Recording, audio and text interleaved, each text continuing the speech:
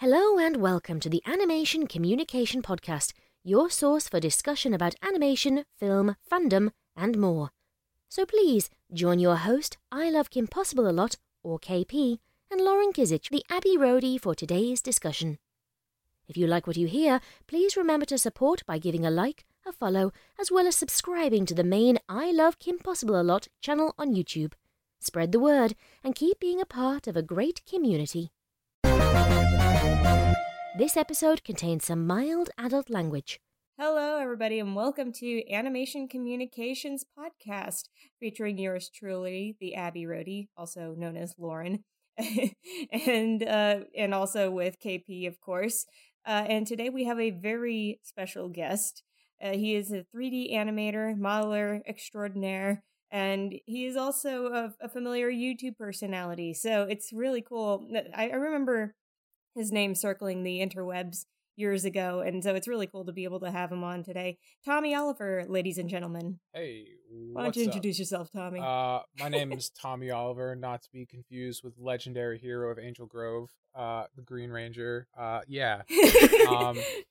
So I do a bunch of stuff. I do some illustration, some comic books, some storytelling, but mostly what I'm doing recently is low poly 3D animation, 3D modeling, and doing some game design stuff as well. So I'm kind of always really... What's a poly? What's a poly? Yeah. So a polygon, as you may have learned in geometry class, is a shape that consists of at least 3 sides. And so in 3D, we use flat polygons assembled in 3-dimensional spaces to simulate 3-dimensional objects. So you can take like 6 squares and arrange them in a way that makes a cube, and then that cube, the computer can calculate those points, which are called vertices, and basically it just connects those vertices to create flat polygons, and then it combines those together to simulate 3D shapes. So you can do something as simple as like a cube, or you can add tons of different vertices and create really complicated shapes like human figures, and that's how Pixar makes their animations, and Sony makes their video games. It's all based on polygons, so pay attention, math class kids. It could be useful someday. That's right, don't fall asleep during math class. Yeah, like me. It's like really it's like playing with Legos, but for adults, right? I suppose. I mean, you do Legos is kind of you have your you already have the shapes. Yeah. You got your long piece and your small piece and your minifig guy. 3D is a little bit more you can use it like that if you wanted to, because it has a bunch of primitives. Usually most modeling programs you can add a sphere and a cube and a lattice or whatever. But the power of 3D is that you can take basic shapes like that and start adding custom geometry to it. You can use tools like extrusion and insetting and things to basically take the points that are there, add to them, make customized shapes. And so it's kind of like if you could take a Lego brick and then pull out another smaller Lego brick from that Lego brick and make it a custom Lego piece that was totally your own. That's kind of how 3D works. And it's really interesting. It's kind of mind-bending to take something that starts as a cube and then 25 minutes later you have the basic shape of a human figure. It's whoa, that's pretty wild. Yeah. So I feel in case nobody's caught on, our topic is 3D animation today. Yeah, if you didn't read I'll do my best to make it exciting. Yeah, Tommy is going to do his best. And for those people who are old school horse people, Tommy wasn't an old school horse person back in the day. Indeed. I was you were there at the dawn of time. You were there at the high point of whatever. I was there when Twilight was still a unicorn. I remember those days. Man, they feel like forever ago. Oh gosh. Back when Lauren Faust was on the show. Exactly. So, yeah, I remember the first BronyCon, no one gave a crap about me, but Tommy had all these fangirls, and he was they were giving him a bunch of rarities. I don't know if I had fangirls. Let's check the demographics of these conventions. Read the Brony room. Let's not paint a false picture for the viewers here. There was one girl, and she was the attention of everybody. It was truly a sad display. But yeah, I did my rounds. I got my adoration, I suppose, which was kind of strange. It was the first time, because I had been doing stuff online for years before My Little Pony started, but I never really got into fandom. That was like the first and only time. I never had before, and I never have since. And what do you know? When you make art for things that people actually already care about, you gain followers, and as soon as you stop doing that, they go away again. It's like, wow, supply and demand, business, capitalism. It's like all theory and shit, and it's there.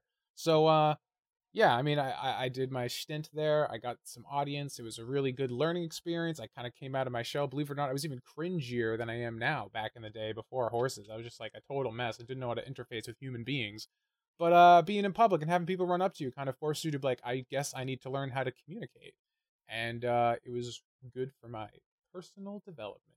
If you're so I guess the moral of the story is if you're introverted, then you can just try to be famous on the internet, and then it will eventually stop, right? Yeah, just like try and do the most extroverted thing possible, which is like slave your way for attention for people you've never even met and put yourself in the public face constantly.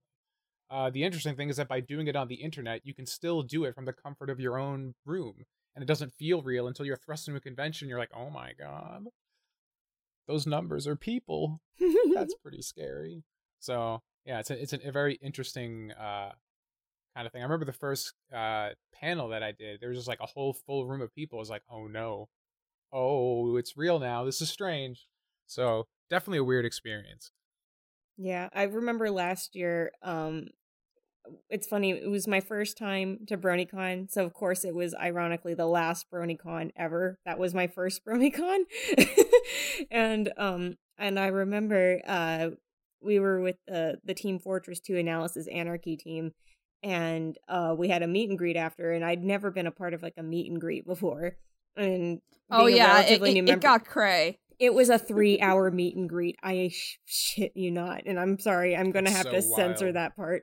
But it was, and are we not allowed to curse? Should I be? We are allowed to. We are allowed to. We just have to preface the episode with adult language or whatever. Even if we say one word, we just want to make sure the children are protected. The children are warned. I don't want figures coming to me at conventions saying like, my daughter used to love you, but then you said the F word and now you're banned from our nice Christian household. And I'm just like, oh no, I've been foiled.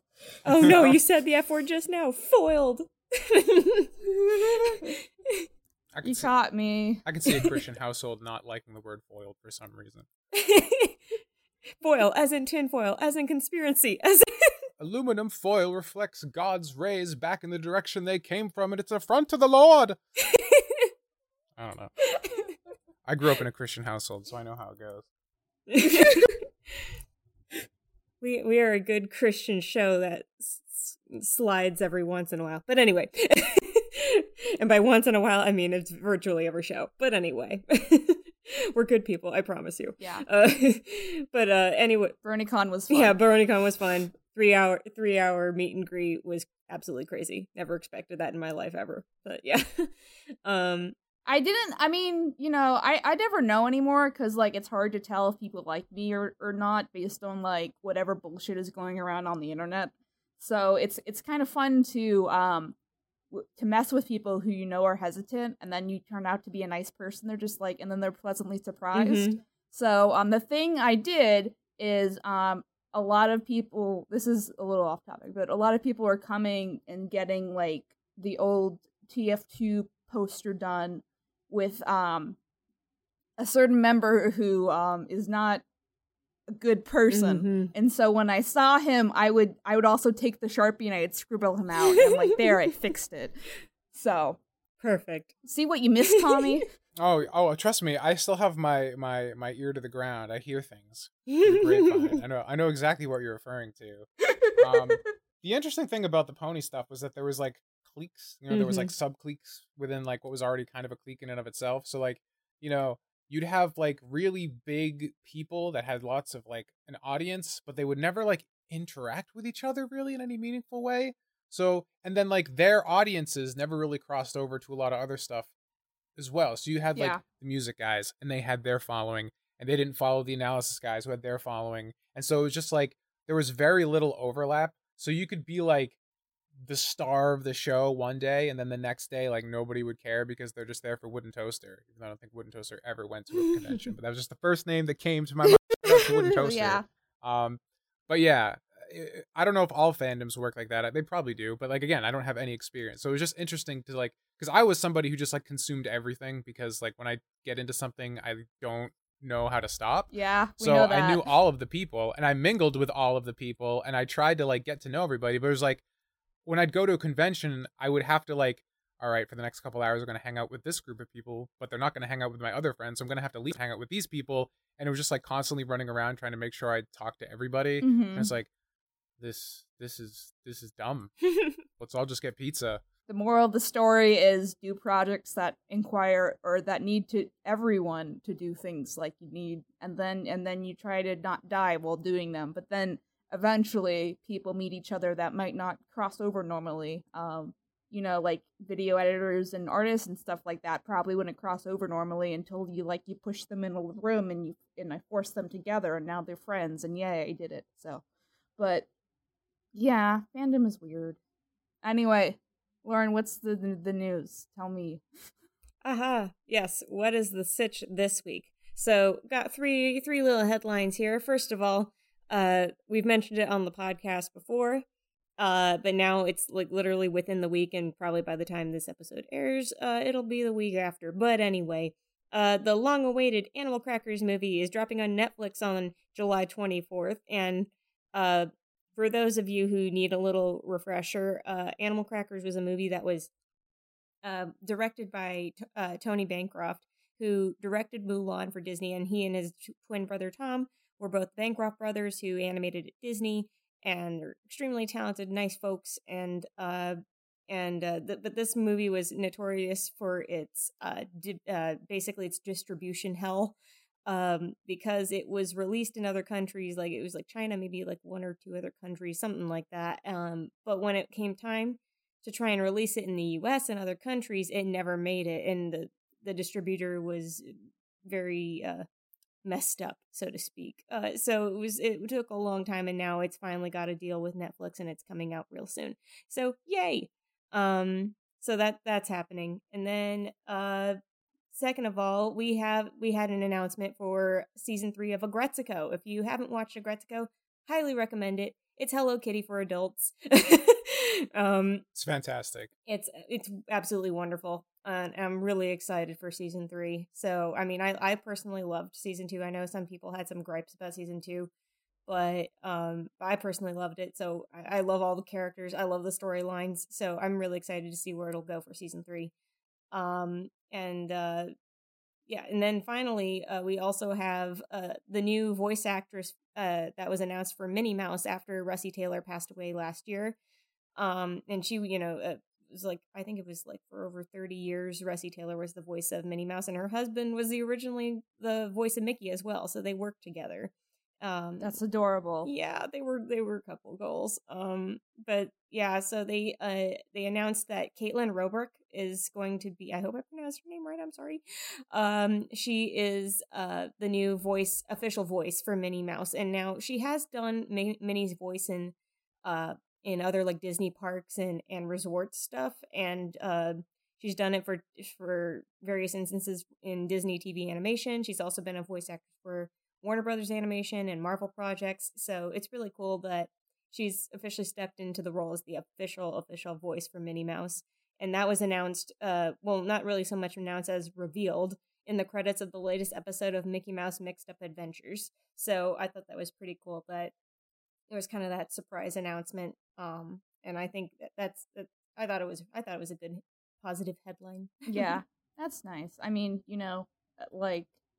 those are career goals. You never have to do anything again. Yeah. Because you can just be Minnie Mouse. It's just like Bill Farmer being Goofy. I can't imagine anybody else being Goofy, because he's Goofy in literally everything and has been for 30-something years at least. He's so pure. He's such a, he seems like such a nice guy. Like, sometimes when I'm bored and I need something to do before I lost Disney Plus, and I'm probably going to borrow Lauren's Disney Plus eventually. But anyway, my brother has, the majority of stuff I have access to anyway, so it's not that big of a deal, except for, the original programming. So we were like, my mom's like watching the news, and I'm like, I can't news anymore, like, because it's just like, it's politics or it's coronavirus. And it's always those two things over and over and over and over. You guys know. So I was just like, let's watch the nice show with Bill Farmer and the doggos. So I think it's called It's a Dog's Life or something like that. Yeah. And it's cute, and he's like so nice, and I'm just glad that they're showing appreciation for someone who's, not that they don't normally, but like he's getting to do some on-camera work as himself versus just Goofy all the time, and no one, like, who does Goofy? I don't know, like, I don't know where he's hiding. So, you know, and like the credits or the opening sequence is really cute, like the art style is great. And then I guess the other thing I wanted to mention before we actually go into breaking down what is a 3D and what is a polygon, is I started watching Close Enough, which is like regular show, but not really. I think it's in the same universe. I think that's been confirmed, but it's I like it so far. It's more adult, so which you can do when you're doing a streaming service, but it's still made by Cartoon Network Studios, so it's a little bit different. They say bad words in it, but I don't know. I like it. Would recommend if you like kind of meta humor and you're slowly approaching your 30s in vain. Tommy, are you old? Like, are you 30? Oh, unfortunately. Every year I realize I'm probably not going to be able to get a robot body and become a transhuman. I'm probably going to die before it happens. It makes me sad. You can It's the worst. You can be like one of those Futurama heads where we just put your head in a jar. I mean, unironically, do it. My brain's the only thing that matters. Just hook it up to nanomachines or something. Keep my brain alive until the robot bodies come. I'm down. Yeah, I've always liked J.G. Quintel's writing and stuff. His stuff on Regular Show is really good. So now that Close Enough is finally out, I definitely want to check it out. But like I said, I have an aversion to streaming services because there's too many now, and like paradox of choice. I'm just like, which one do I pay for? All of them? What about none of them? And then I go find it. Don't torrent, kids. It's bad. I mean, like, we can't stop you either, I guess, if you're already doing it. But you know, I've never torrented in my life. You were raised in a good Christian household, right? Exactly. You don't listen to the Dark Lord and go to the dark web. You just don't do it. I always laugh at the name Dark Web. Like, it's just it just sounds like a sci-fi, like the bad name for like a sci-fi bad guy like hangout, just like the Dark Web. The cursor is Darth Vader. You know? Gotta make a late night internet cafe called the Dark Web. I'd hang out there. It's like that. It's like, that name's terrible. Let's go. Yeah, exactly. That one's for free. People with actual money to start businesses. That one's a freebie. Just for you. I was also going to add too that if you're in LA, Close Enough is based in LA, so they do LA things, and I'm like, haha, I get it now. The most obvious one that I've seen so far is there's a scene where they build a like a motorcycle jumpy thingy, like with fire, like a ramp, on like an Evel Knievel kind of thing. Yeah, on the observatory. Oh, at Griffith Park Observatory. Yeah. Yeah, and everything's right, like even the Hollywood sign is in the right place from the view up there. So I was just like, haha, I know where that place is, but you know, they say LA continually in it, so it's definitely supposed to be based there.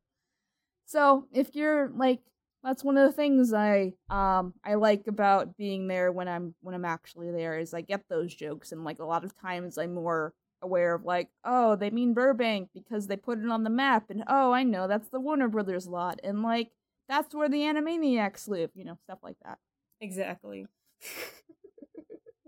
Have you ever been to this day, every time? Go ahead. I'm sorry, I was gonna say, to this day, anytime I pass the Warner Brothers studios, I look up at that water tower and I'm like, one of these days they're gonna burst right out. The Animaniacs will be back, and actually, they're supposed to be on Hulu in the coming future, so Yes. I don't know. I think they've been working on the Animaniacs reboot for like ever now, so it's probably in development hell. I think they're just afraid that the millennials are going to trash it because they do something wrong, so they just keep on redesigning everything, you know? Well, I do remember there were some screenshots from like a composer's room showing that had like a screenshot from one of the episodes that's coming up. So as far as I know, it's like they're keeping to like relatively the original the character designs, maybe updating them a little bit in terms of like art style, but not hugely different. And they did bring back the entire voice cast, the original ones, to be back for the show, and then they brought back a lot of writers, and so I mean it's gonna be whatever the it's gonna be the 21st century take on Animaniacs, so we'll see. I mean, there's a lot they could run with it, and because they had a lot to run with in the 90s. But no, I think it's still very much in production, but or at least maybe near the end of season. I don't know if maybe they've already completed season 1 and I'm just talking out of my butt. I don't know, but but I do know I've seen like storyboard artists kind of talking and like, oh yeah, I'm just gonna doodle some Animaniacs, and like we already know you're working on the show, so it's not like your drawings are out of the blue. I see you. I see you. But I think that like with all coronavirus headlines, things are kind of slow lately. So I hope you guys like binging stuff you've already seen before, or get HBO Max so you can watch some new Looney Tunes stuff done in Flash, because I heard that's pretty jammin'. Or Animal Crackers or whatever. Or if you'd like to steal Lauren's all of Lauren's subscriptions, you can go to like www.laurenstuff.com. I don't know. Okay. So Lauren ask the questions. What other questions? Okay, so I mean, these are going to sound like, this may sound like just a really general question, but as there are a lot of people who are new in the audience, I mean, you kind of walk through polygons and different faces on a shape and all that, but what specifically do you do as a computer animator? Like, what are your strengths in computer animation right now? Also, follow-up question: do you actually have to do math? Because that scares me. Okay, so I kind of am trying to become like an indie one-man band kind of guy, because I'm just like obsessed with being an autodidact, which just means like you do everything. At least that's what the internet told me. Good luck with that. I've never bothered looking it up because I guess looking up definitions for words I've heard online is not part of my desired autodidact skill. But so I've done. I would say probably my biggest interest is character modeling. I really like the idea of realizing like character designs in 3 dimensions. I started doing illustration like all the way through middle school, and I went to college for it and stuff. And I never was really able to click with it because I understood the form of the character, but in terms of like drawing the form in space was very difficult. Like foreshortening and stuff never seemed to click with me, no matter how many tutorials I watched or how many like quick tricks I would look up on the internet. It just never worked. I knew how the character was formed, I just didn't know how to draw it that way. So 3D takes care of that for you because it's a 3-dimensional shape. It does all the perspective and stuff right by its very nature. So I could just focus on the form, which was what I kind of could mentally envision anyway. So that was like a really big breakthrough in terms of like being able to better translate my ideas into like a form that people can enjoy, as opposed to being trapped in my head all the time. So I've done character design is a really big thing. I guess like if you were going to break it down in terms of like what industry says like different jobs, there's modeling, there's texturing, which is where you take the shape and then you basically put extra detail on there, like the colors and like what the clothes are and like what the skin tones look like and things like that. It's basically a way of adding more detail and making it look more lifelike. Then you have rigging, which is when you make a digital skeleton that is what controls the actual animation of the character.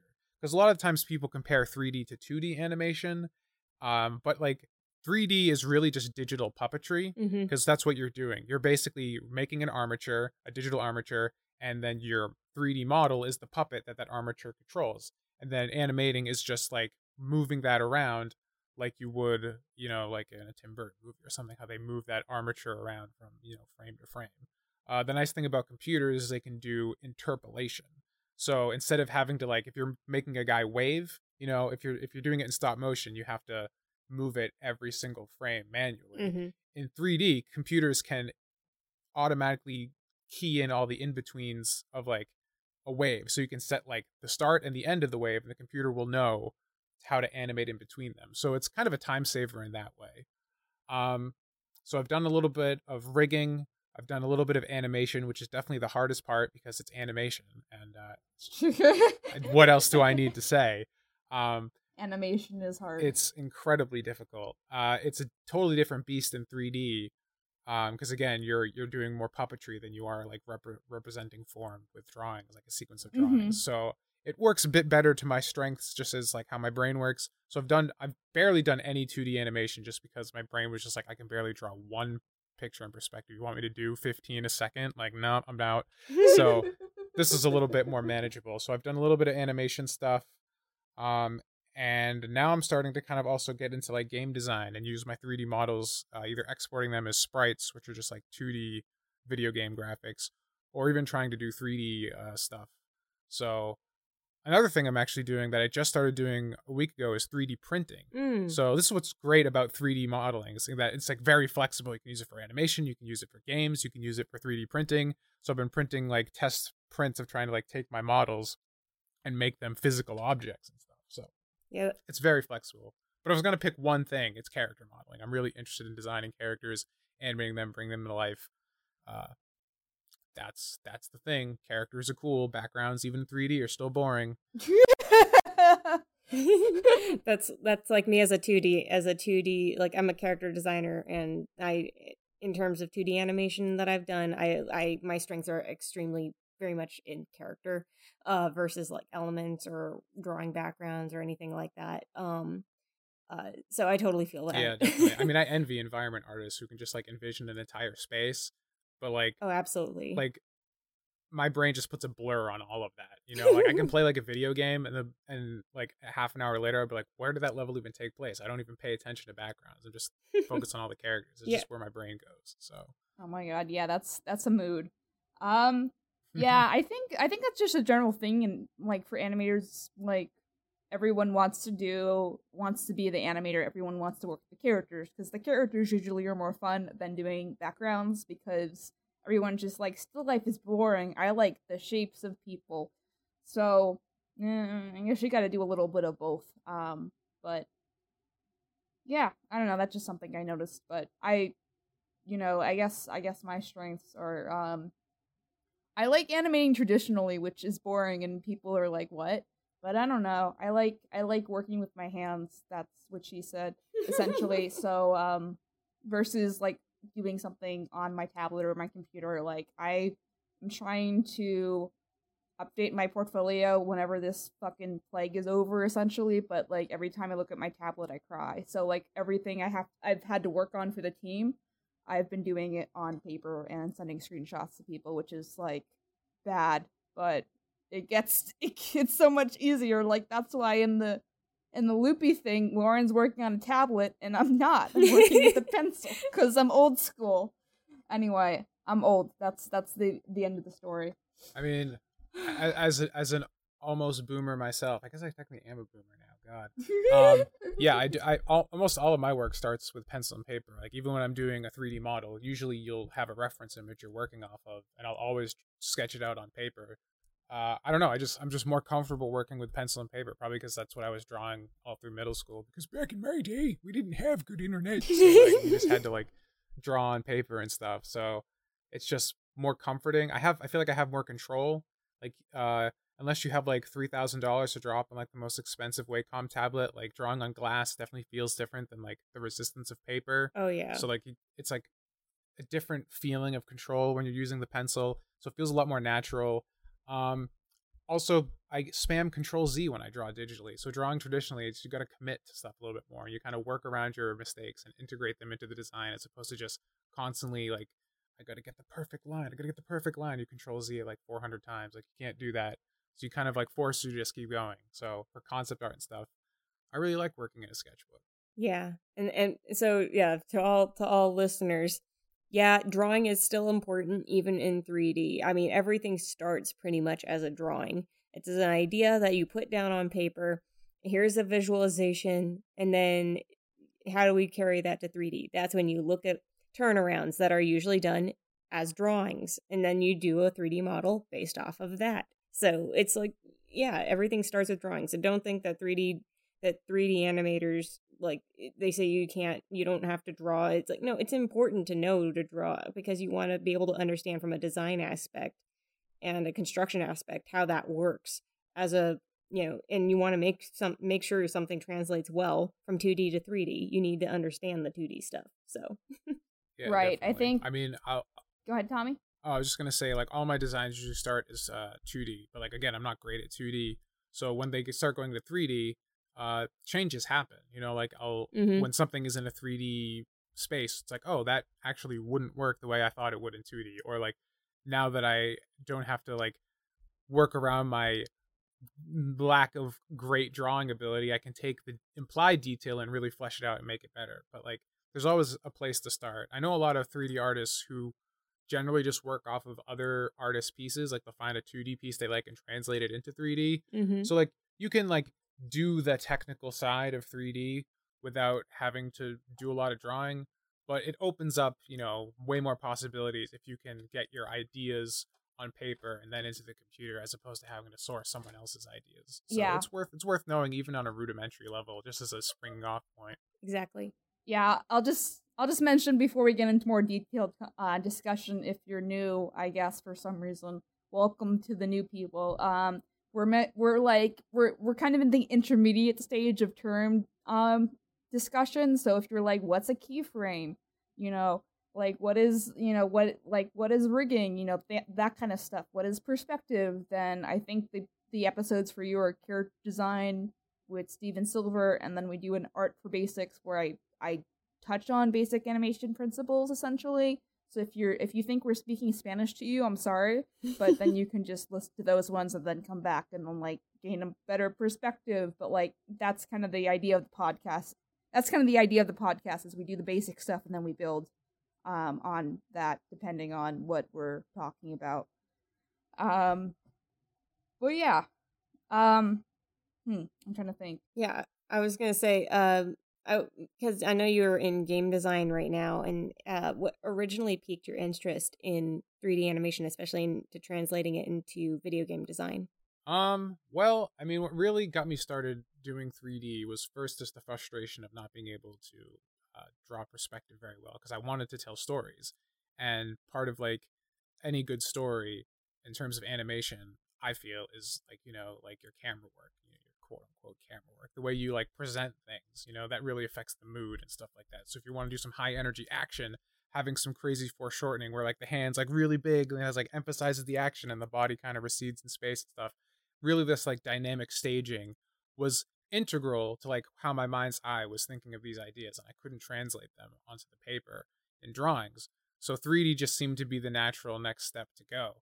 And I decided to go with low poly because I'm old and I grew up with the PlayStation 2, and that aesthetic is like quintessential 3D art to me.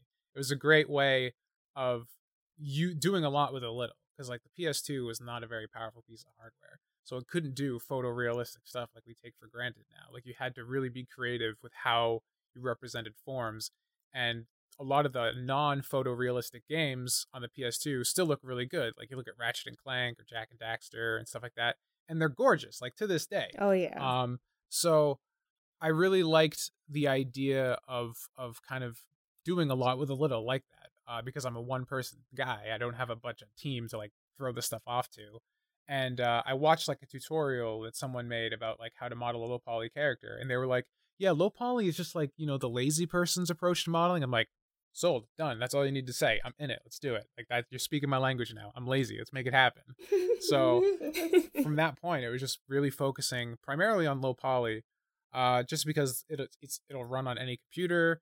It doesn't require a lot of hardware. It doesn't require a ton of work. It's I mean, it's still very time intensive, but in terms of like, you're not sitting there like, oh god, I got to figure out how to get all these characters' pores accurately represented on their face. It's it lets you kind of focus more on the macro stuff, which is what I was interested in the storytelling and the character design, stuff like that. You don't get bogged down into like, I gotta paint these normal maps and stuff on my characters today. It's just like really kind of like grindy stuff that if you're a technical artist, that's really interesting. But I'm not super technical in terms of like the technology is a tool to get to the end goal of telling the story. Not so much like I'm not jonesing on the tech in and of itself for the most part. And so I think there's definitely two different ways of thinking of it. I think people who work like in the industry for studios and stuff, technical artists are a great fit for that because they just want to like get the toys and play with them and make the best things possible. And like somebody telling them what to do is a great fit because they just want an excuse to make these things, whatever they are. Because they want to I want to push more polys. I want to get realistic hair simulation. I want to, have realistic snow and water effects that are just like require a crazy amount of computations I could never do on my computer at home or something like that. If that's what gets you excited, you'll work great in a studio setting because like they need tons of people to do those kinds of things. But if you're someone like me who's much more interested in telling a story and creating characters, getting bogged down in a realistic water simulation is really not going to help the story be told any better. So moving to something like low poly and non-photorealistic art style lets those details be implied instead of directly rendered, so the greater picture can come into focus more quickly. Then meanwhile, Final Fantasy be like... Yeah, and then you have Square Enix, who's just like, how many billions of dollars are going to spend on a proprietary rendering engine this year? It's just like, come on, guys. It's fine. It's like, your two most widely acclaimed games in the last decade are Octopath Traveler and Bravely Default. Two simple games made for handhelds. You fools. You utter buffoons. You've been bamboozled by your own hubris. Just make simple games. That's what everybody wants. Have you seen Flappy Bird? Oh, that made $1 bazillion. Exactly. Even Angry Birds had a movie made after it. 2 of them. They had 2! 2 of them. 2! Which actually, I still have yet to watch the second one, and yet I've heard the second one is actually better than the first, so there you go. It's very strange that we live in a world where 2 Angry Birds movies exist, and they're probably the best video game adaptations that have come out. It's just like, you have all these great narrative-driven games. Sonic. I guess Sonic was pretty good too. Sonic was fun. I'm like, it was actually. I want Knuckles to be in the next one. And I've seen people trying to petition to get The Rock to be the voice of Knuckles, and I'm like, actually though, it would work. That'd be pretty funny. But yeah. I was gonna say, I'd be for that. So, sorry, I'm blanking here. Sorry, end of the day here. It's all good.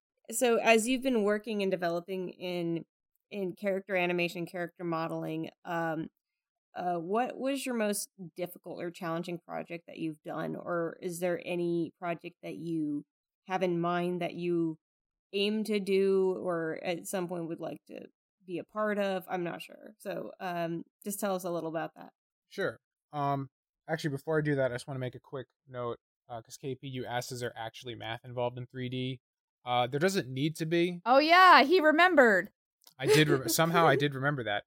There doesn't have to be. Most of the time, I don't use math in actual 3D, but like if you get into stuff like shader editing and stuff, whereas like you kind of like make custom ways that like light and stuff interacts, and like lots of people do crazy stuff with the shaders. Like, oh, I just like have this shader that just procedurally makes fire and it animates fire, and I don't have to like actually go and hand animate it. I've just put all these like coding and math, and the computer does it for me. Like, that's like the real power of 3D. I can't do it because I'm just like 5 + 5 is like where I tap out, guys. Okay, like all this crazy stuff you're doing to like let me the computer.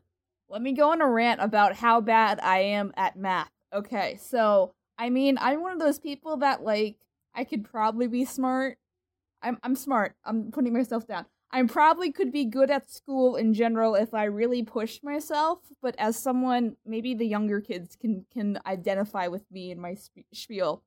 But for someone who's primarily into animation and arty things, then like math and science, maybe besides physics, you don't really need like at all. You know, you need your basic maths to like figure out how much to tip the person that you go into the restaurant to. But they even have apps for that now, so you don't even have to, like, bother. Right. I don't need to learn how to, like, do complicated graphs. Like, you know, that information is just thrown out of your brain, essentially.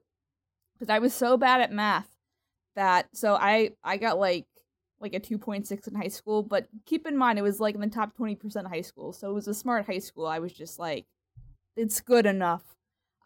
So I had a math support class, which was an extra class. So I had 2 maths, all throughout high school, except my senior year when they had, like, regular maths for, like, things that the opposite of what I'm describing, like how to do your taxes and, like, you know, just organizing a 401k, things that you would actually use that I forgot, essentially. So that class I didn't need math support for because it wasn't as challenging. And then when I got to college, I had to take 2, like, stupid maths so I could pass, like, a general test to take Math 101. And Math 101 was easier than those other 2 classes, and I got an A in Math 101. So, you know, but if it makes you feel better after you, like, check off your check in college for math, then you never have to worry about it ever again. So math is bad. Yeah, when I finished my college math class, I was super stoked. I was like, oh, it's finally dead. And now it's just like, man, if you had learned math, you could be making, like, fire, like, magically right now. Like, who got the last laugh now? I'm just like, math, those damn mathematic people, they win again. It's all good, though. They did the math. Oh, shit. That's what they mean. Oh, God. Oh, no. Okay. Fun game too strong. To go back to the question, in terms of, like, projects and stuff that's, like, hard or things that I want to do, the most difficult thing I have with doing 3D right now is topology. So topology, for the uninitiated, is, like, how polygons are laid out to make up your model. So when you create a polygon model, you have to, like, consciously lay out how the shapes are put together. Because, like, ideally, in a perfect world, like, if you're really good at 3D, you basically have the way the polygons are put together mimic the basic shapes of, like, muscles and, like, the human form and stuff, because, like, they'll deform the same way muscles do.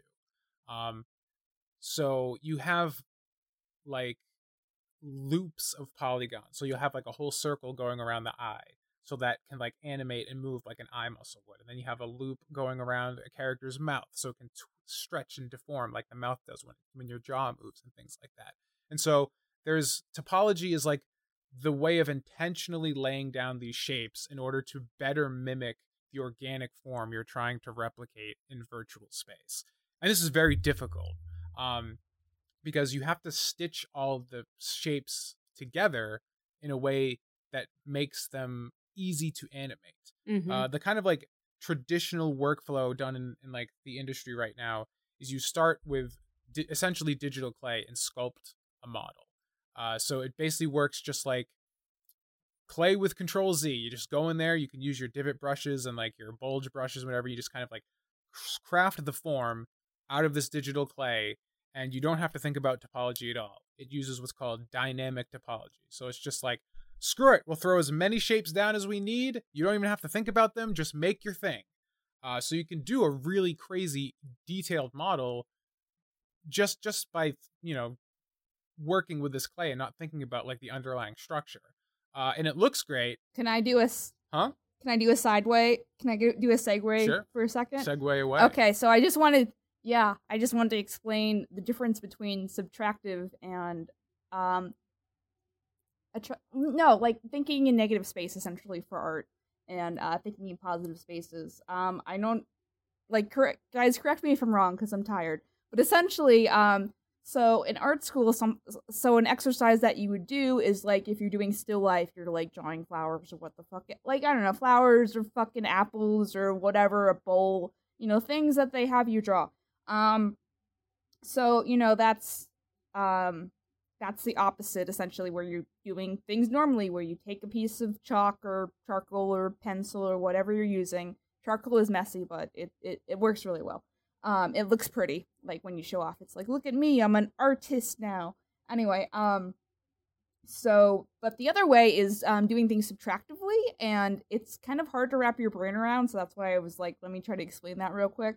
So imagine, essentially, it's like that SpongeBob episode where you have to kind of see the form in what you're going to make, and you just have to take off what you don't want. Mm-hmm. So in a 2D space, like the charcoal drawing, what you would do is you would charcoal the paper and then draw your shapes basically in reverse, where you're drawing on you're subtracting charcoal with an eraser, and that's how you're forming, whatever's going on. So like if you're doing maybe a more darker setting, like that might be faster because the majority of the I want to say the majority of the picture or whatever is going to be darkly lit, and then maybe there's some light highlights depending on where the source of light is coming from. Mm-hmm. So, I just wanted to break that down because, like, it's when you first think of things that way, and you first start doing exercises that way, your brain kind of hurts. So to do like one of these rants without having that picture in your head, I think would be like hard to wrap your brain around. But go ahead, Tommy, continue. Sure. Talking about sculpting. Okay. Yeah. So when you do like a digital sculpt, basically you're just focusing on the form and not thinking about the structure of it. It's just like, I don't care what my polygons look like, I just want to create this form. And so when you're done with that, you have a great looking model that you can't do anything with, because like it's probably too high poly to animate effectively. And even if you could animate it effectively, just the way the geometry is all laid out, it doesn't have any like intentional edge flow or intentional topology. It's just like shapes all over the place, making a zigzaggy mess that won't animate. So you kind of have to do it again, doing something called retopology. So it's where you basically take your finished sculpture and you make it a second time, this time doing intentional topology, like following the shapes of like the muscle groups and stuff. So like when you want to animate this one, it's lower poly, so it's easier to animate on a computer, and it's designed to deform essentially, as opposed to just being a display piece. When you retopologize something, you're designing it to deform. So you have like circles around like the joints and stuff, so when they curl up, they kind of collapse in on each other correctly, versus like just having shapes all over the place that kind of conflict and do weird things.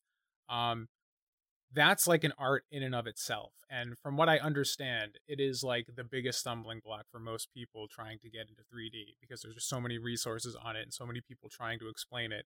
I'm still not even close to a master of that. That is like the most difficult thing for me to do, like pretty much anybody else, is like being able to like take a form and think about it in a functional way, not just a display sort of way. In terms of like a project that's like big in scope that I want to do, I want to make a 3D action adventure game that's like an homage to a PlayStation 2 game. So like that kind of graphical style, that kind of scope. And that's a huge undertaking because those were made for millions of dollars by a team of like, 20 to 50 people. And I'm like one guy, and I have like 2 internet friends that are like, hey, maybe I'll help you do that. I'm like, that's definitely enough people to make this. But like, there are people I follow on Twitter who are like one person and are making these kinds of projects. So I know if I was a Zoomer, I'd be able to do it like by tomorrow, because the Zoomers have all the real talent. But I don't know. That's the Moonshot project. That was like my little raccoon ninja character that I've been doing on my project on Izumi.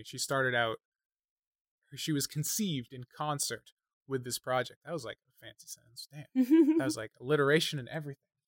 Yeah, write that one down. That was good. But yeah, there was a PlayStation 2 game I wanted to make with this character. She's kind of similar to like the Jak and Daxter, Ratchet and Clank, Sly Cooper. I was going to say Sly Cooper. I did see her animations and stuff, and it did remind me of Sly Cooper, especially like kind of because you do. I saw you were doing like a 2D shader, which was really, really awesome. Yeah, that was like one of my big breakthroughs. Like earlier this year, was figuring out how to do that. Because one of my favorite game series is Guilty Gear, and it's like a fighting game, like an anime style fighting game. And they came out with Guilty Gear XR a couple years ago, which is like not the third one, but like the newest one. And like they made it, the game was usually 2D. They would have 2D drawn sprites for the entire history of the game, going back to like the early 90s. But for this one, they did like cell shaded 3D models that animate just like 2D. So like if you are no animation, you know that there's like you have in 3D, most 3D animations like Pixar and stuff, they use, you know, smooth interpolation. So you have your keyframes, which is like the strongest part of your poses. So like if you're drawing a character punching, right, your keyframe would be before and like the like extension of the punch, like the beginning and end of the punch. Those would be your keyframes. And then your in-betweens are like you drawing the motion, taking you from the beginning of the punch to the end. Computers can automatically create those in-betweens, and that's why like Pixar animation stuff looks super smooth, because they have really strong keyframes. They have like some supporting frames that they do manually, but the computer can smoothly interpolate between the rest. So you get this really nice smooth motion that's similar to how like things in real life move, because we're moving not with keyframes. We're, you know, because we're not animated. It's all super smooth because it's real life. We're not?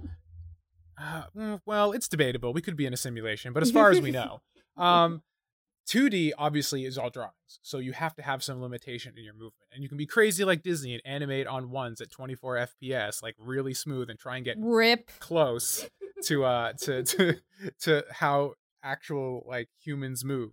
But most of the time you're going to animate at a lower frame rate. You know, like anime is a great example where they animate anywhere from like, you know, at the high end, they'll do one sometimes, they'll get up to like 24 frames, but it's commonly done 12 or 8 frames a second, depending on the intensity of the scene. A lot of times dialogue is done at 8.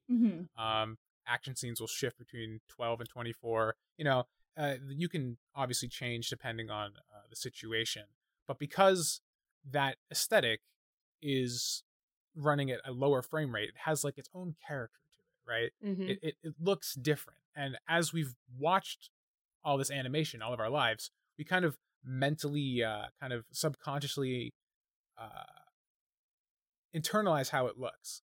So when you play like a video game that's done in an anime style, like Persona, for example, shout out to anybody who knows what Persona is, but it's an anime game. They still interpolate smoothly because it's done with computers. So while the character design looks like anime, as soon as it starts moving, you're like, oh, it's a, you know, it's a 3D model, because it's moving more like a Pixar movie than it is, you know, like an anime itself. So Guilty Gear was crazy because they animated it with stepped animation like you would in 2D. So they made all the keyframes manually and didn't interpolate between them. So you look at Guilty Gear and it looks 2D, even though it's a high resolution 3D game, because they just made the shader look just like drawings, and they animated it in the exact same way a 2D animation would be, not smoothing everything out.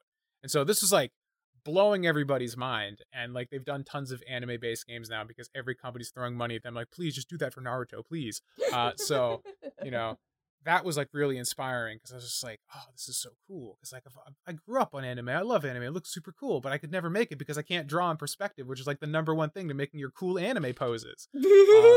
So when I realized that like they were doing that, I'm like, I have to try it. And so I've done a few experiments with that, and it's coming along, and you know, as I learn more, it's going to get better and better. And it's just like, yeah, that's the goal. That's the dream. Making something like that. That's super cool. So would you do something with like your own story, and you would write your own story and develop your own story for the game? Or would you work with another artist or another writer to help develop that kind of story? I'm definitely, I enjoy writing a lot. So like the game already has a story that I would probably work to realize. I designed Azumi as a character to kind of be the antithesis of like how I tended to work before. In writing terms, you know, like a pantser versus a plotter. You know, a pantser is somebody who just kind of makes it up as they go, and a plotter is somebody who sits down and is like, I need an outline for everything. I need all the details. I need everything written out beforehand so I know exactly where I'm going. I was a serial plotter all of my creative life. I would get bogged down in pre-production. I have a whole Google Drive folder full of like a decade's worth of story ideas that I have completely planned out but collapsed under their own weight because they were just too ambitious. When it came to Azumi, I was like, screw it, I'm pantsing this. So I just started making things without any real plan. And just as I kept iterating on the character, her personality kind of came to me naturally, and her story came to me naturally, and I didn't plan any of that out. But now I do have a story that I want to tell with this game if it ever gets made. And I think it'll be pretty cool and pretty anime because, yeah, it's good. Yeah, I'm like one of those people that works better with other people. So I think I've been probably bothering Tommy ever since I've known him to like get a team, and he's like, "No, I like to suffer." So doing the best you can. I mean, I a couple people now. Just saying. I'm taking if you want more, it's pretty easy to set up an Indeed account. People are just there. No, but then they're like, "What, you're gonna pay me?" I'm like, "You think I have money? I'm an artist. If I wanted money, I'd have tons of other options." Money isn't everything. Gonna pay them in exposure. Don't. I'm gonna kick you off the podcast right now. I'm going to set the exposure setting on my camera and we all take a group selfie. I've done rants about that for those who are not here, and I'm just like, no, they're like, if you're bored anyway and, you need opportunities, like, you're not like, and you're not the best at whatever you're doing anyway, but like, that's like. I'm with you. I think doing work for exposure is good in certain circumstances. Like, I had a whole rant on my Patreon where I do like bonus rants and stuff for patrons. When the whole Elon Musk people thing, still pay you for that? Look, I don't control people's wallets. I just offer and they come for it. It's just fine, whatever. But I had this I was ranting about the whole Elon Musk thing where he retweeted that art of 2B without crediting, and people were like jumping down his throat. I'm like, that artist just got exposed to like 2.3 million people for free. Yeah, like that's even if like 1% of 1% bothered to search for who that artist was who did that picture, that's like what, 23,000 new eyeballs on your work. Yeah, that's good. Yeah, that's a good thing.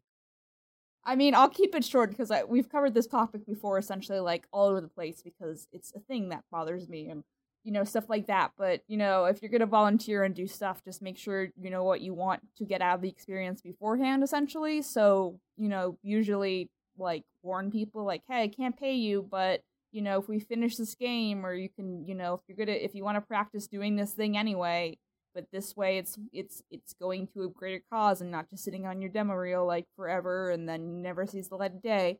So that kind of stuff, but don't be like, hey, I'll pay you when I feel like it, and then you forget about it. That's always bad. So don't manipulate people, everyone. Exactly. I mean, the way that I've been approaching it with the handful of people I'm working with right now is that we're working on a smaller project before we tackle the big 3D game. And basically I said, if we get this game done, because we're just doing it for fun, in between other things right now, because I'm juggling 10 million projects because I can't just focus on one thing. That's a mood. So if we get it done, we'll kickstart it. Like, we'll figure, you'll get a percentage of whatever the Kickstarter makes, so you're paid for your work.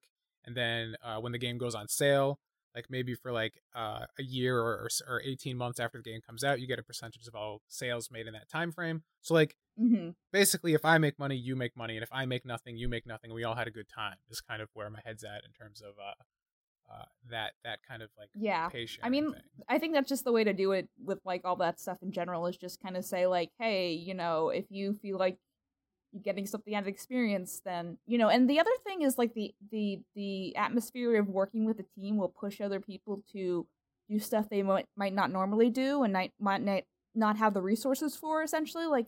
Instead of just blowing something off because they don't have anyone to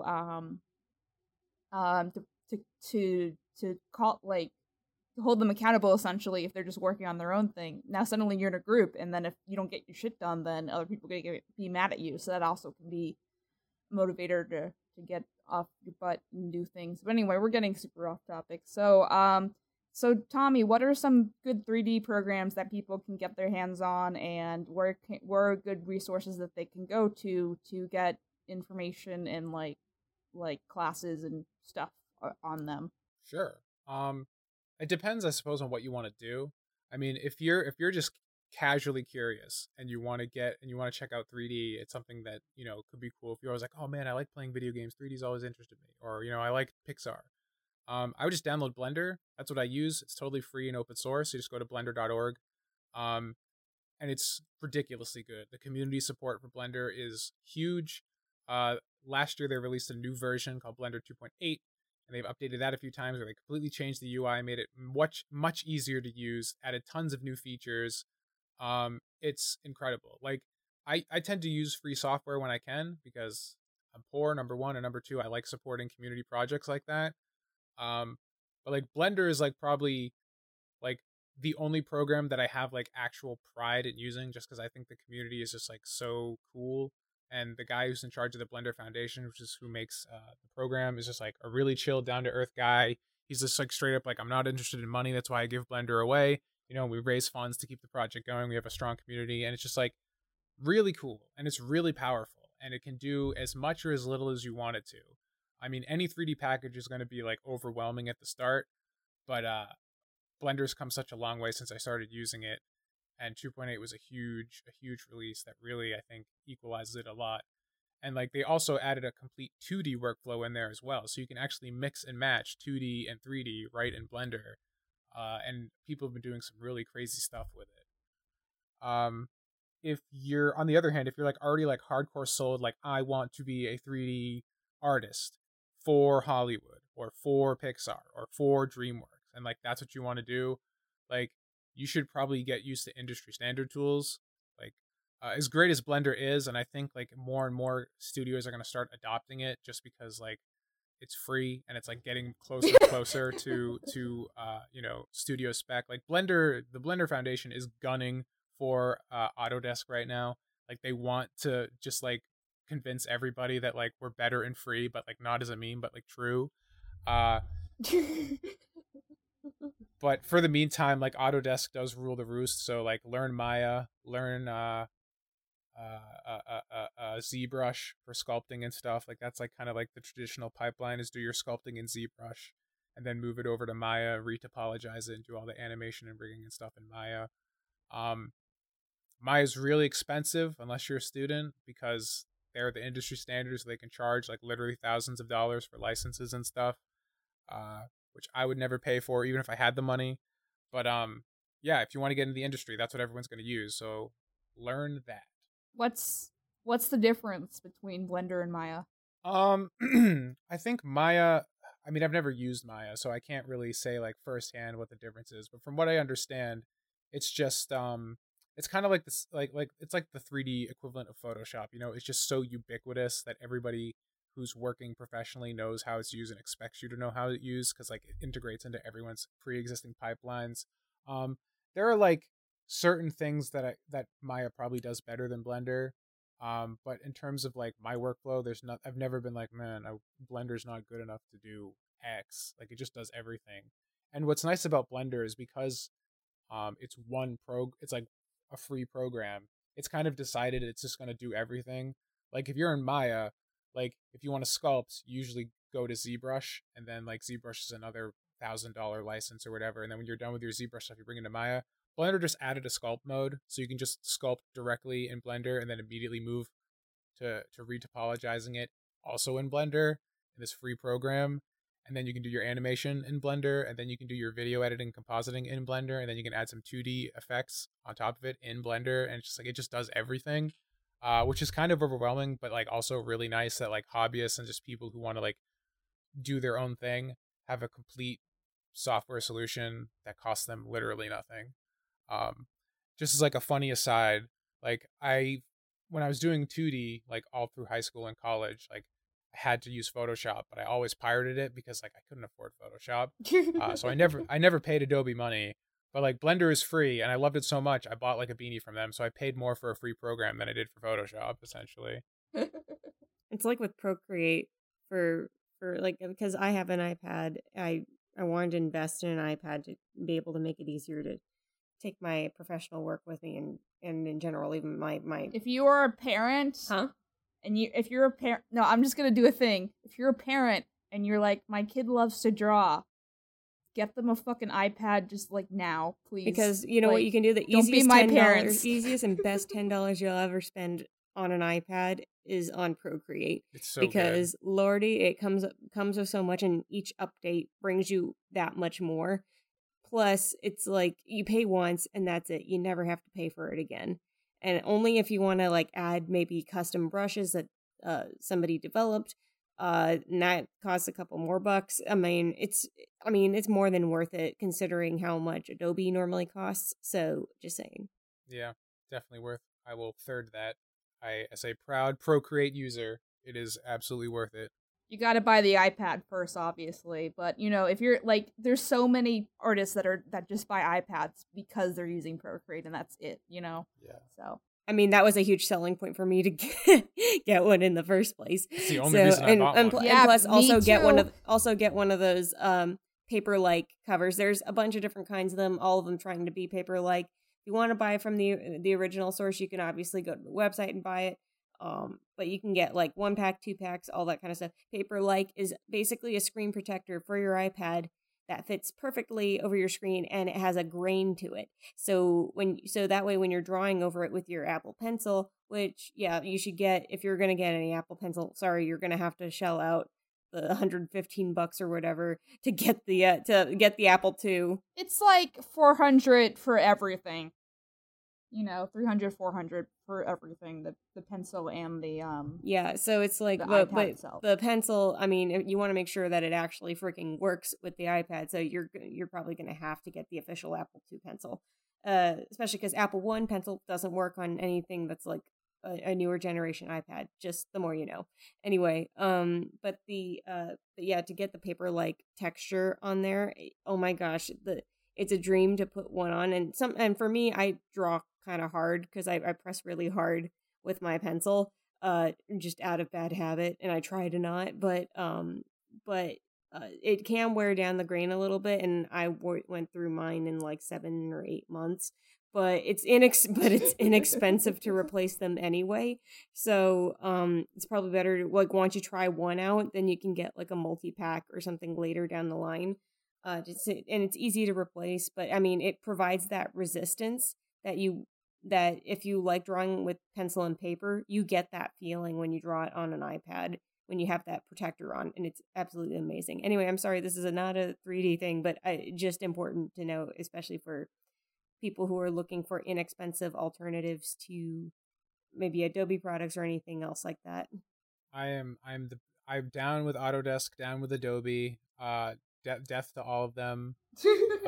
Anybody talking about robbing Adobe of an extra dollar gets an A+ in my book.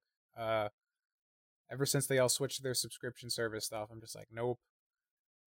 If you're on the desktop, get Affinity Designer and Affinity Photo. They're like Photoshop and Illustrator, but they're $50 once you own them. So instead of 1 month of Creative Cloud, you can own it forever.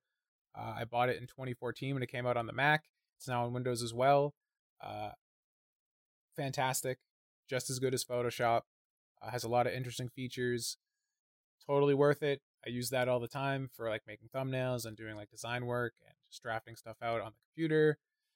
Super good. Yeah.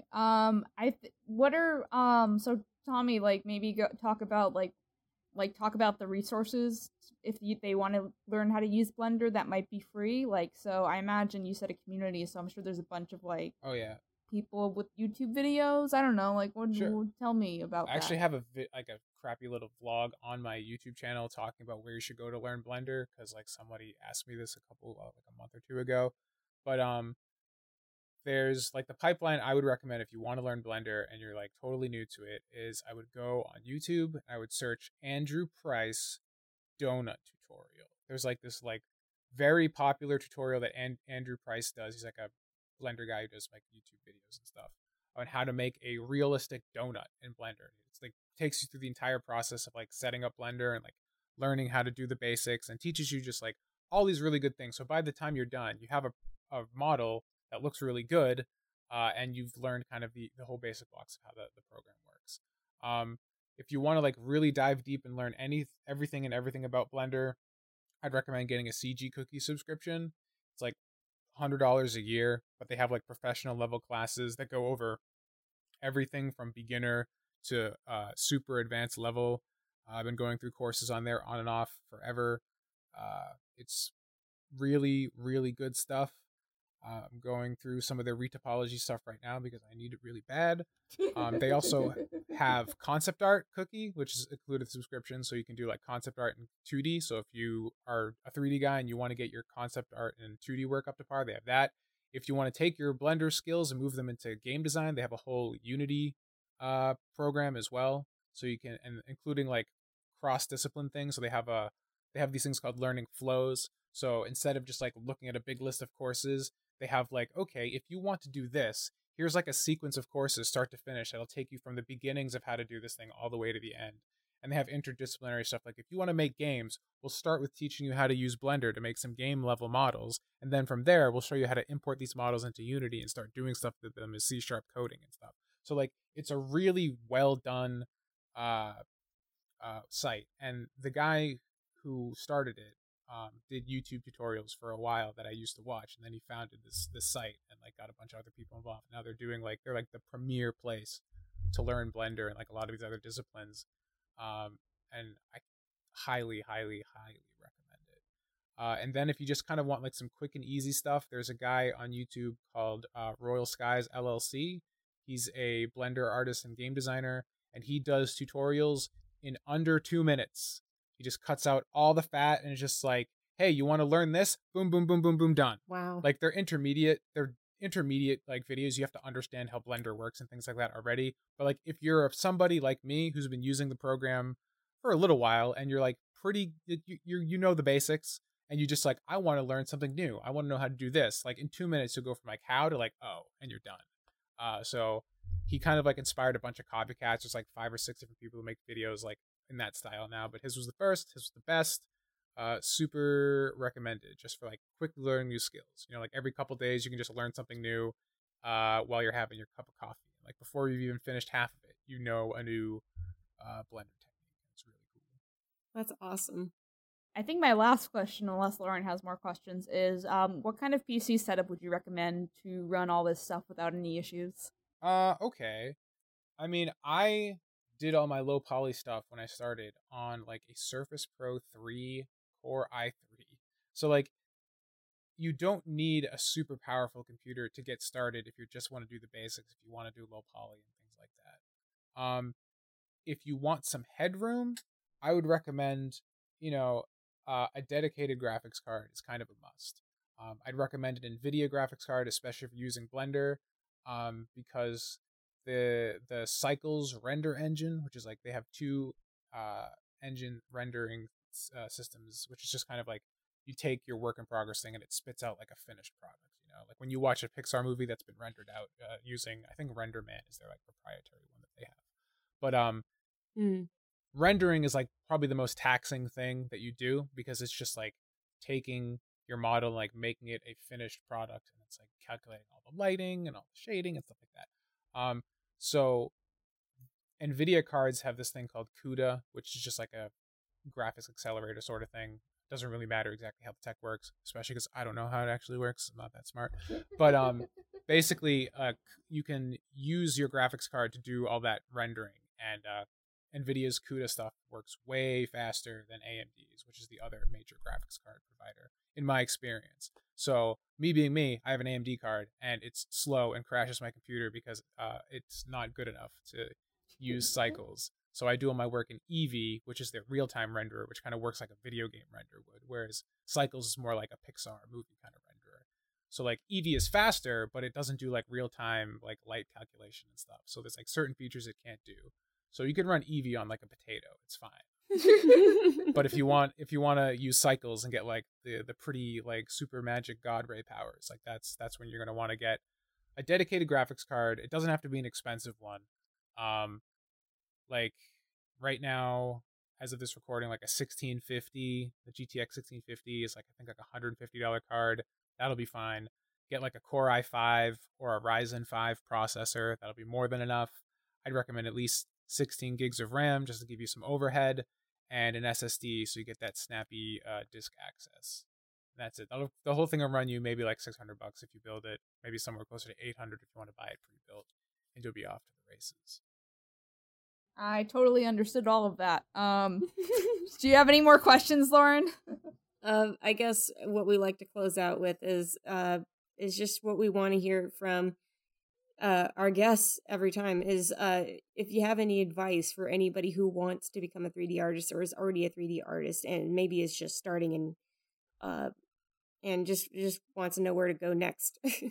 Sure. I think the most important thing is like not selling yourself short.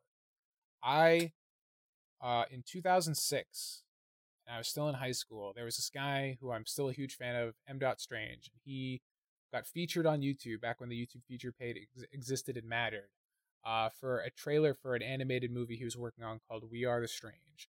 And it was a fully done feature film he did by himself.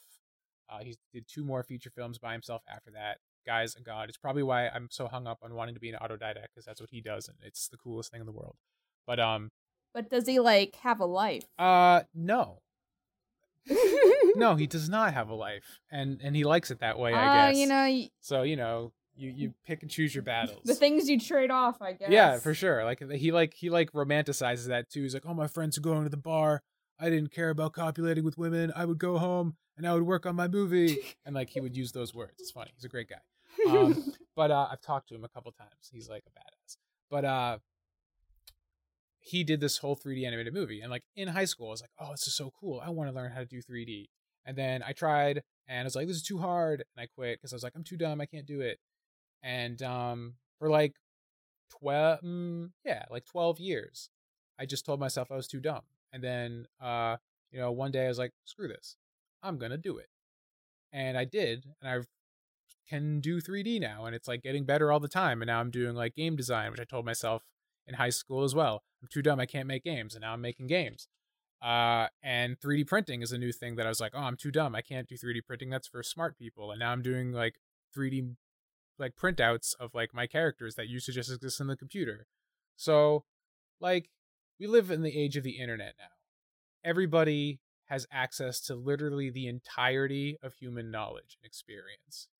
And there are people who have natural talent who can just click with things. I'm not one of those people. I've never had that. The only thing I'm naturally good at is procrastinating.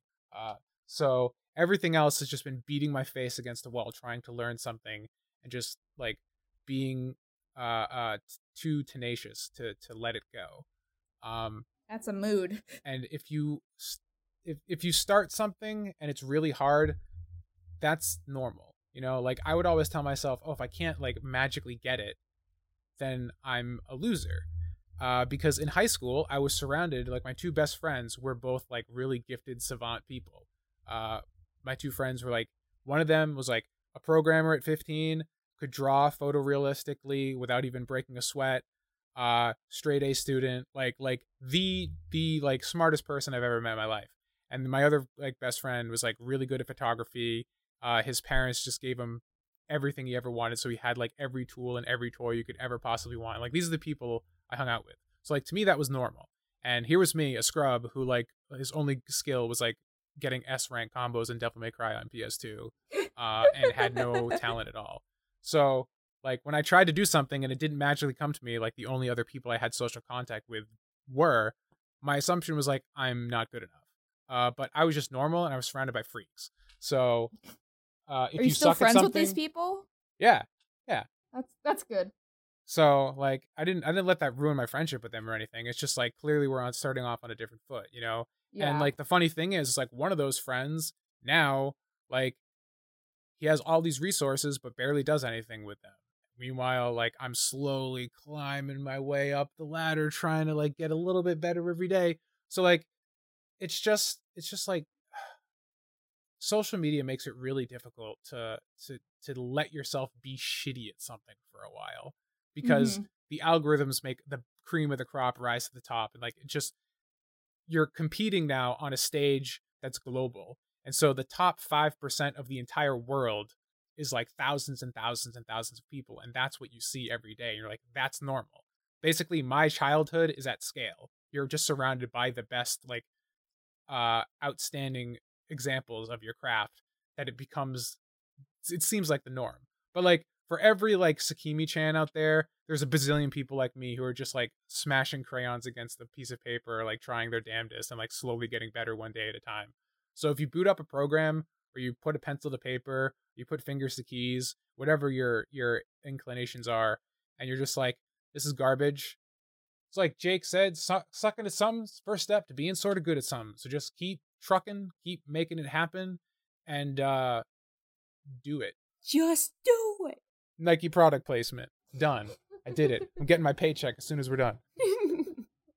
I'm not a scrub anymore, Mom. Ugh. I did it. No more hanging out the passenger side of your best friend's ride. Oh, no.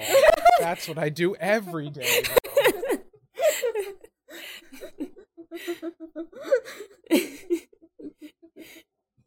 Oh my god. Oh god. Okay, so that's a song anyway, reference. For people who don't know that, that's a song reference to Scrubs for you by youngers out TLC. there. For you non-90s kids that are not in the loop. You'll hear it on TikTok at some point, I'm sure. Bastille did a cover of it. That's and then really neat. everybody goes, "Oh, that's a new song." But anyway, go ahead, Lauren. Do the. Oh, Tommy, where can people find your shit? Yeah, I was gonna say plug. Go to @TommyOliverSays on Twitter, patreon.com/polystation2, where you can listen to all my bonus rants if you, for some reason, want to do that. I don't understand people. And YouTube, just Tommy Oliver 3D. I don't upload there very often, but when I do, they're usually half-ass vlogs that could have been a lot better if I actually cared about videos, but I don't. Do you still get horse people commenting on your vlogs every once in a while? Or every once in a while, I get somebody saying, "Where the fuck is Camelot Wedding?" And I'm like, I don't know. Ask Anthony. It's been 84 years. Yeah, can never really leave. No one's ever really gone. Oh my god. Well, on that depressing note, I guess. So if you're new to the podcast, we're like 20-ish episodes in, so please watch the rest or listen to the rest of them. If you really want to watch them, you can go on YouTube and just like glue your brain to the loop that we have if you want to watch them, because that's what we have. Like, comment, subscribe. Like, comment, subscribe. Yeah, and subscribe to the main channel, which is like I'm pushing really hard to build the main channel, and we're like gaining traffic again, and I had to tell all my friends, like, look guys, we're getting like subscribers again. Yay! So ideally I'd like to keep that up, at least for my self-esteem. So, if you like animation, and ponies every once in a while, someone asks me, like, everyone always finds me and they're just like, I used to watch your stuff. Do you still do brony stuff? And I'm just like, now on weekends and holidays, but every other stuff. We have some cool stuff. KP, where's my episode by episode breakdown of Pony Life? It's been like 3 weeks. Fucking goddamn. No, Tommy, that's like a whole thing. There's a whole thing where I'll keep it brief because I'm going to cover it like in depthly, but Peter New replaced John Delancey as Discord, and I'm so mad. I cried. Pony Life's got that budget constraints, dude. They can't bring in the A-list talent anymore. They got to keep it local. You did see the animation. I see some things never truly change over Pony. Did you see that there was one shot from Pony Life where I guess when Fluttershy's gotten huge and she yells at the team, and the team's being blown back by her scream or whatever. And that one split-second shot as you're seeing them trying to brace against the wind and being blown away is that all of a sudden they all have wings. All of their bodies suddenly have wings for this one shot. I'm like, they weren't there before, and here they are now for the split second. Okay. It just wouldn't be My Little Pony without some unfortunate puppet issues and not hiding all the layers properly. Sudden alicorn. But yeah, if you wanna sell your soul, I guess you can watch some Pony Life stuff. But haven't seen it. But yeah, we otherwise have episodes on. Did you even finish the series, Tommy? Sorry to interrupt, Lauren. No, it's cool. No, I missed like 3 seasons or something, but I watched the finale just because. It was okay. I like Did they have to give all of them bags under their eyes when they got older? Just that was gross. No, I mean like the rest of it, It was all right. No, there's actually people were ponies characters get older, guys. I don't have as much of an issue with that, but whatever. But they have fur. You don't see bags under your eyes through fur.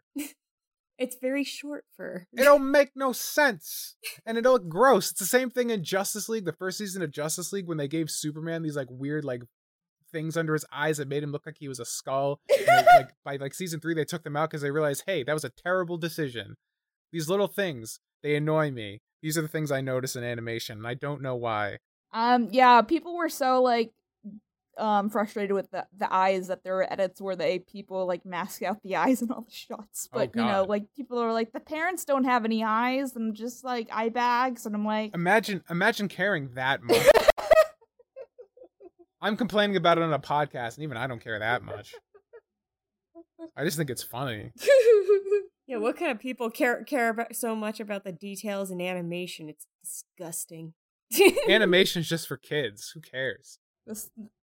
Isn't it just like little kids that make the stuff anyway? Yeah. And then you just push a button and then it's done, right? Duh. You're gonna tell me fans have gone in and they've digitally edited out the bags under the characters' eyes, but they're not gonna go in and like digitally undo all the animation errors? Come on, guys.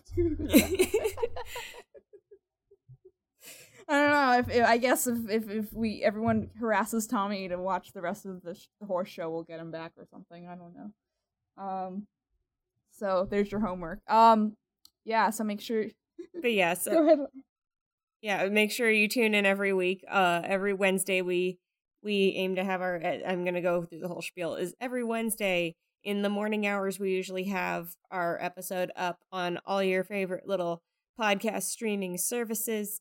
And then by the evening, we usually have evening, we usually have the YouTube link up as well. So that way you have some nice little visuals to look at while you listen to the episode. So we basically just have like a visualizer kind of version.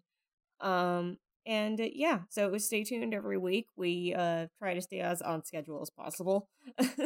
But you know, Rip me. Life. For sure. Yeah. Yeah. So yeah, but thanks to everybody that's tuned in for this, and thank you, Tommy, for joining us. It was really fun having you on here tonight. Oh, no problem. Thanks for having me. Yeah, just subscribe everywhere. We work really hard. I work so hard. Hit that bell for notifications. I just want to take a nap. I saw a comment today where they're just like, I like the podcast better than the main channel. I'm like, no, you will like both equally. There is no such thing as one over the other. When you say you like the podcast, you're saying you like everything. That is the podcast is That's just such what happens. a minimal effort compared to the main stuff. But go ahead, Tommy. The audience reception is always inversely proportional to the amount of effort you put in. This is just a law of the internet.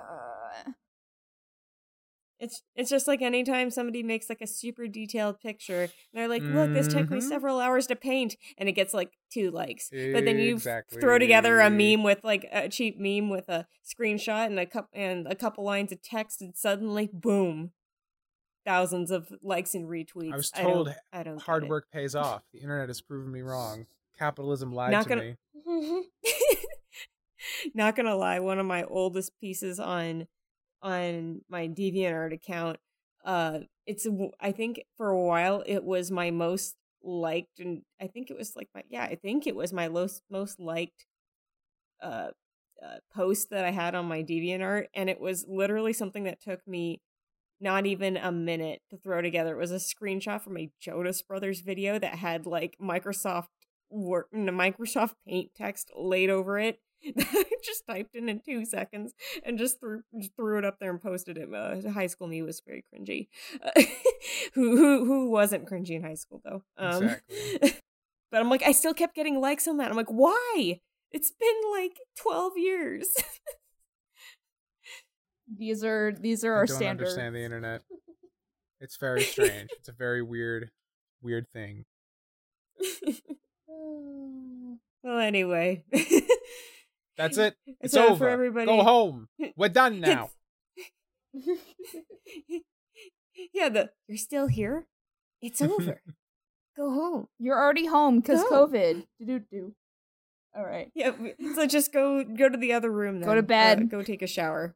Go take a shower. Go eat a healthy meal if you haven't already. Exercise. Take care of yourselves and each other. Is that not what Jerry Springer used to say at the end of shows? Take care of yourselves. Okay, and each other, or we something. we can end it. Okay, bye. Everyone, get out. This is an important question. We need to get to the bottom of it. Take care, everybody, and thanks for joining us for our Ramble Fest, and we'll see you next time. Peace. Bye-bye.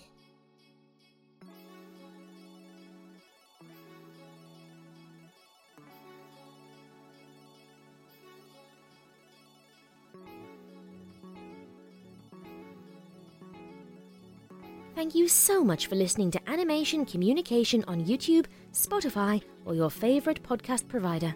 We are really hoping this show makes a difference in how people view animation and media, as well as giving and providing advice for people all over the world who like or want to join the animation or media industry.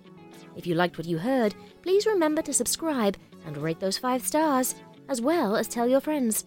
Don't forget to subscribe to our main YouTube channel, I Love Kim Possible a Lot, and turn those notifications on. My name is Scribbler, and you have been listening to Animation Communication.